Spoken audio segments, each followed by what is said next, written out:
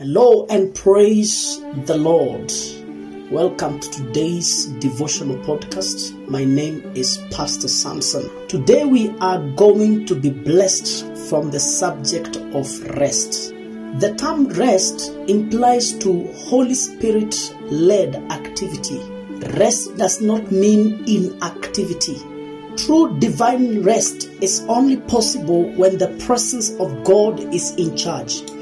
In Exodus chapter 33 verse 14, the Bible says, "And he said, My presence shall go with thee, and I will give thee rest." Rest is not determined by the circumstances of life, but by the preeminence of God's presence as indicated from the above scripture. Rest is not about where you are, but whom you are with.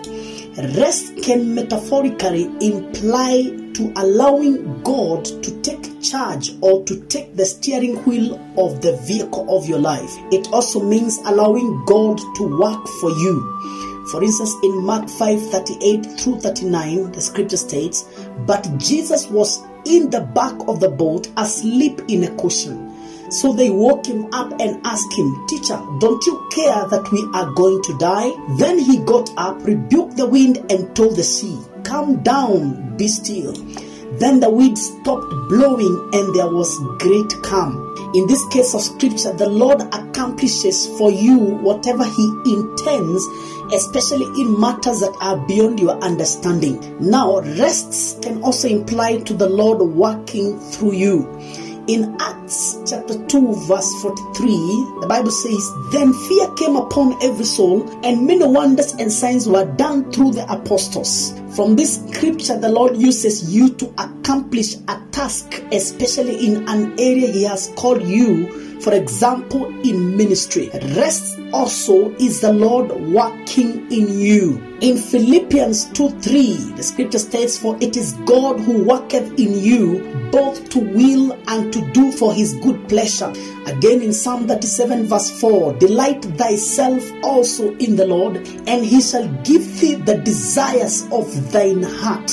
Romans 12:2 states, "And be not conformed to this world, but be ye transformed by the renewing of your mind, that ye may prove what is that good, acceptable, and perfect will of God." From the above scriptures, the Lord transforms or inputs in you characteristics, desires, and attitudes for an intended purpose, reason, or intention to the glory of his name.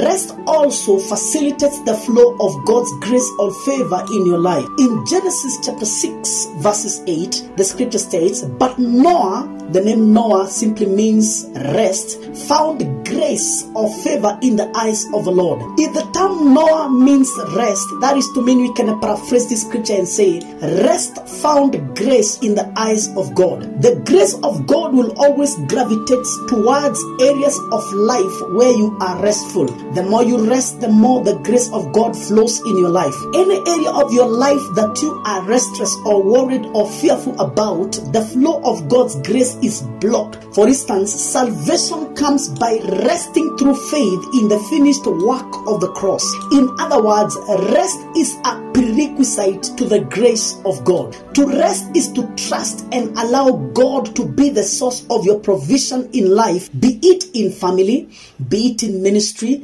be it at work, be it in your social life, or in matters pertaining your security and so on. Worry or fear is an indicator of self-trust or lack of trust that God can do it for you, through you, or even in you. When you trust in yourself or in people, you leave the place of rest. In other words, when you trust in the Lord, you enter rest. When you doubt or trust in men, you exit rest. God used people or objects to deliver his provisions, but they are not the source. He is the source. Don't trust in the objects he used. Trust the user. You also experience the shepherding of the Lord when you enter rest. In Psalm 23, the first thing the shepherd gives is rest, where in verse 2 it says, "He lays me in green pastures," which implies to entering rest, so that other provisions can flow from the shepherd. This means his provisions flows in areas that you are restful.